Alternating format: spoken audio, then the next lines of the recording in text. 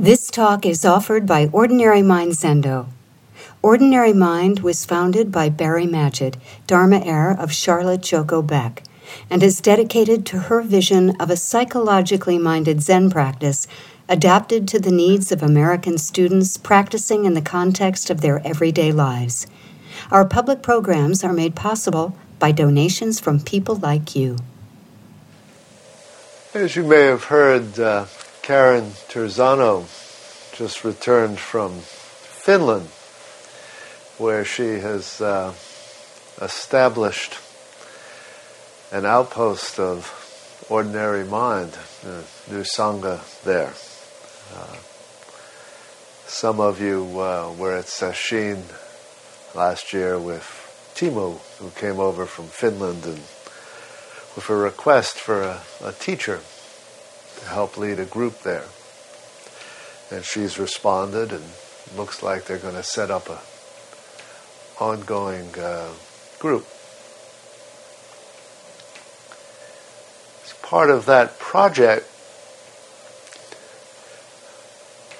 they wanted to translate some of our chants into Finnish. And there's nothing like working on a translation to make you think about what you're saying.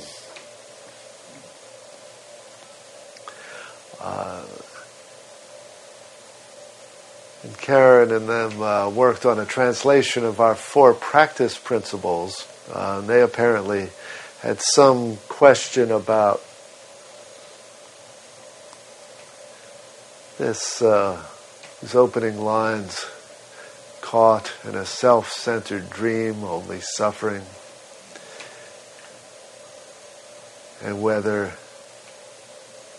dream or delusion was the right word, and whether caught was like an animal gets caught in a trap, or what kind of metaphor that is. And it got me thinking about that version that we've been chanting here since 1996, and which we've used because that's the version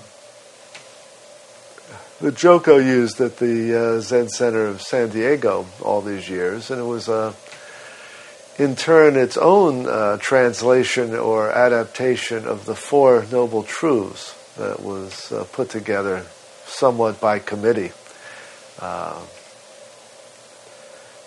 I was not part of that original translation effort. But when we started the group here, the intention was to continue using most of the forms and text that they use there for the sake of continuity and connection with with Joko's group.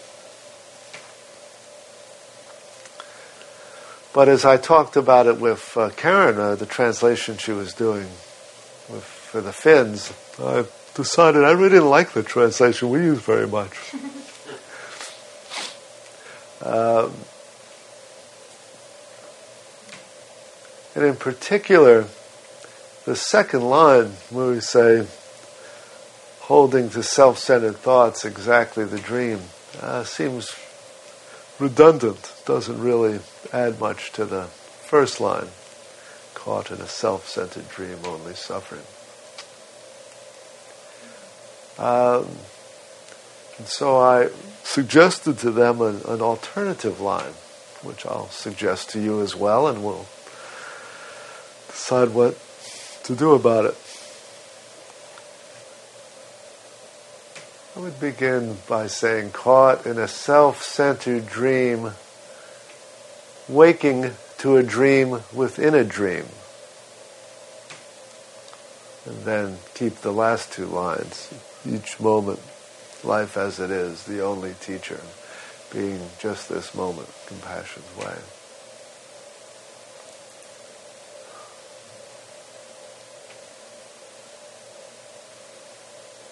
See, what is the alternative to being in a self-centered dream? Right? That's really what I was trying to think about in revising that second line. What do you wake up to if you wake up from a self-centered dream?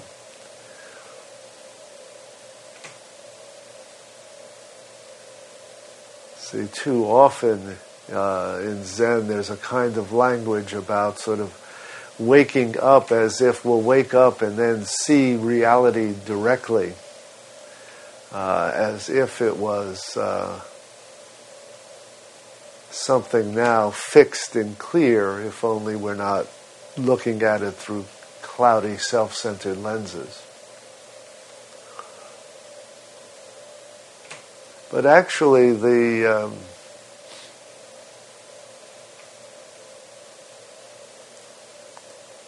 world and the self are equally empty, equally lack any fixed, continuous, permanent essence. Both are dreams, right? Both are impermanent, transitory, without substance. The suffering of a self-centered dream is the suffering of trying to hold on to and maintain a permanent point of reference, a permanent, unchanging me in the midst of a changing world that somehow you're going to be able to hold and maintain in the midst of a flux, right? And that's going to always be a losing battle.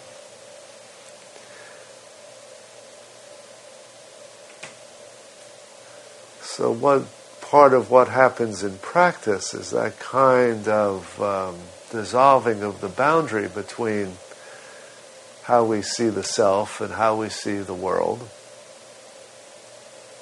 as inseparably part of one thing that's always interconnected and always changing.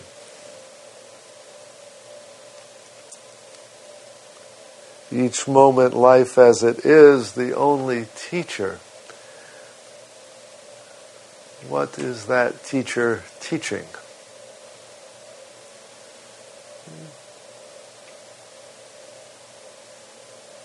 Each moment, life as it is. There's that sense that all there is each transitory moment that we're not separate from, that we are.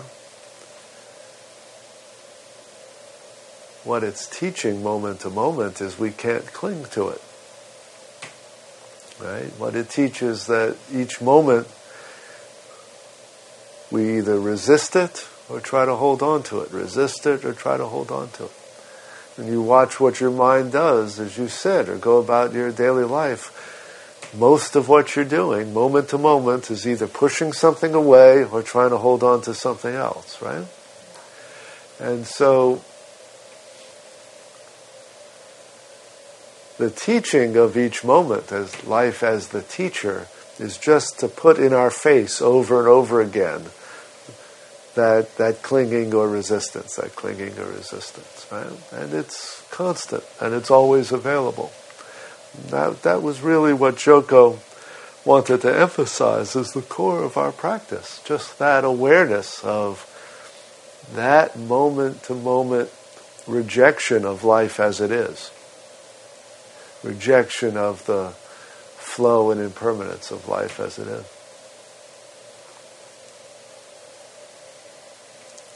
And the last line, being just this moment, compassion's way. See, that's the turn into what's the alternative look like, right?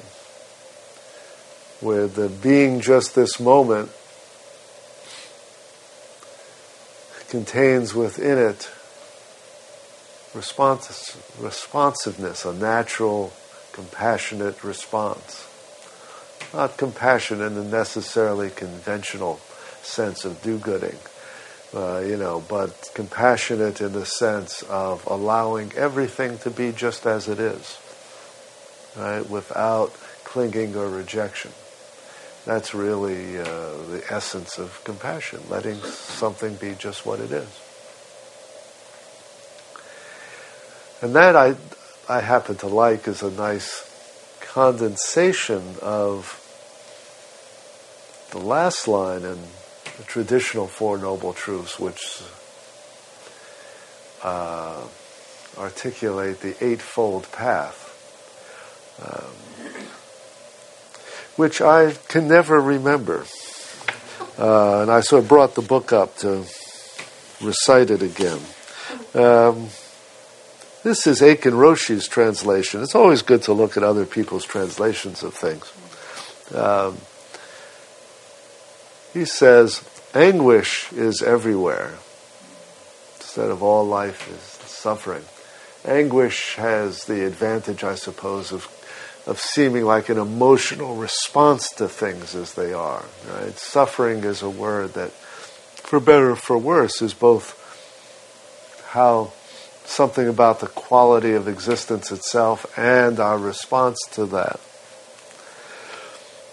Then he says there's a cause of anguish, without saying what it is. There's liberation from anguish, and liberation is the Eightfold Path. See, this translation dodges the traditional question of what's the cause of anguish. It's usually built in there, saying the cause is desire or clinging or attachment, right? And each one of those words has problems. And in Joko's translation, she said that self-centeredness as the essential cause of anguish or suffering. So it's good to have. I think it's good to put something in there, like self-centeredness or desire, to try to make us think about what that is. What's the cause of what we call suffering or anguish? The third truth is a promise of liberation.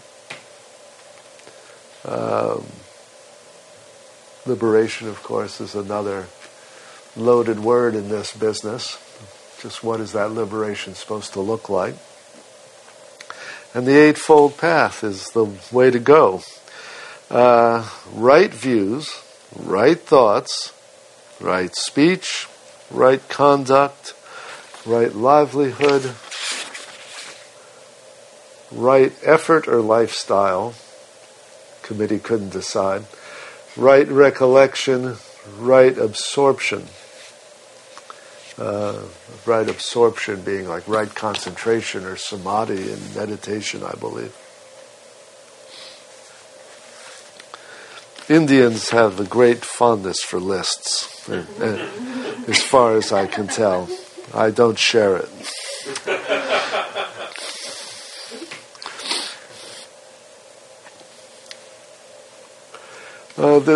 The problem with that version is that it has, there's a certain parish Buddhism quality to the Four Noble Truths, because it says, what can we tell everybody about this practice in a way that anybody can understand and anybody can do? But what that translates into in the Eightfold Path is a prescription of what to do, a kind of turning practice into a set of techniques or right actions, rules to follow. And it plugs into a kind of distillation of the monastic Vinaya, all the rules of conduct, that if you do all this stuff, you will essentially embody a selfless, non-clinging life. Right? The idea being,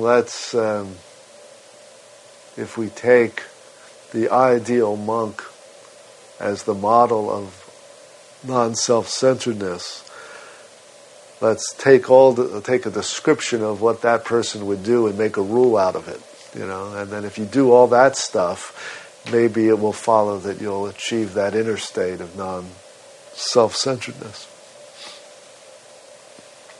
The Heart Sutra works from the other direction.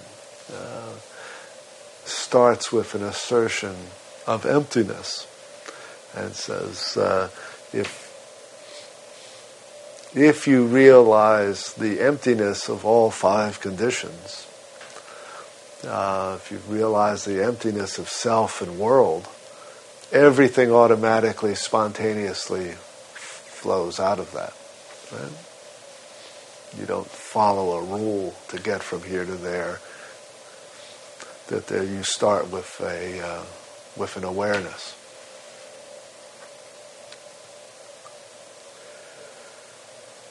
And when I was thinking of this second line again, awakening to a dream within a dream, it's with the intent of coming back to that more Heart Sutra-oriented sense of the centrality of a realization of emptiness, a realization of a dream within a dream, the dream of self waking up into the dream of the greater world. And it's realizing the emptiness of things that allows you to simply meet each moment just as it is and let it go. Meet each moment just as it is and make a response in the moment, right? Those are the third and fourth lines. Now, at various times, I've said that matters of liturgy are the prerogative of the teacher. And other times we have thought that we would experiment with a little more democracy in making decisions. I'm on the fence about this one, which I suppose means I'll err on the side of democracy and make it the subject of some future discussion group about whether you would like to change what we recite with the practice principles. It would be a good discussion because we have to weigh the value of, well, we've always done it that way against what do we think we're actually saying and why are we saying it that way. So I will leave it up to you all to discuss and decide.